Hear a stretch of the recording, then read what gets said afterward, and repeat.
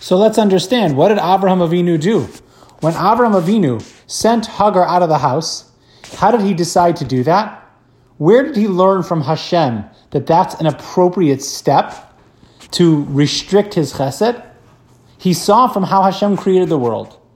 He saw that Hashem was mitzamtzem. He constricted the creation. Even though the world was chesed bilti mugbal, it was just unadulterated chesed.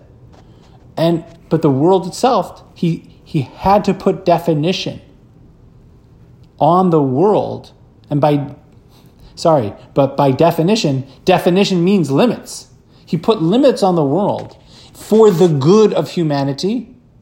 Avrohom Avinu saw that. He saw how Hashem constructed the world, that through the limitations of the chesed, that was the greater chesed. The limitation of chesed is the greater chesed. So he was meitiv to Hagar. So Avrohom Avinu was meitiv to Hagar. He did a benefit for Hagar. Why? He saw that she was mistreating Sarah. She had a certain attitude towards Sarah, a better than thou, a contemptuous look that she was giving Sarah, or an attitude that she carried towards Sarah. He giya be'ezeb ofen dak lebechinas talmud she'enu kafaf l'rabo. So he saw that on some level, she, the Talmidah, Hagar, was not, subservient appropriately to her master, to Sarah. And the halacha is ein lador b'makom rabo, that such a person has really no being. There's a certain disconnect, let's say, between the Talmud and the Rebbe, which happened here, and so therefore she lost out. Hagar lost out on living with Sarah anymore.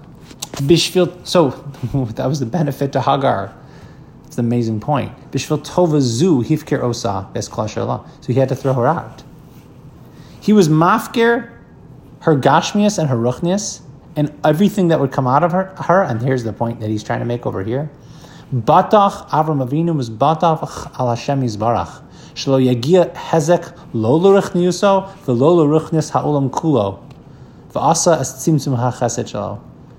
He was assured that by making the right step here, by sending Hagar away, as painful as it was, I'm sure, to Hagar, no damage spiritually to his own and to the entire world would be, it wouldn't cost anything. It might hurt. But he had to restrict his chesed for the greater good, and that was considered the right call. Truly an incredible thing for an Avrohom Avinu to hurt somebody that he cared about for the greater chesed, for the greater good. In this case, by putting Hagar in her place. And he was batuach. He was 100%. He relied on Hashem that it wouldn't cause damage by making the right call.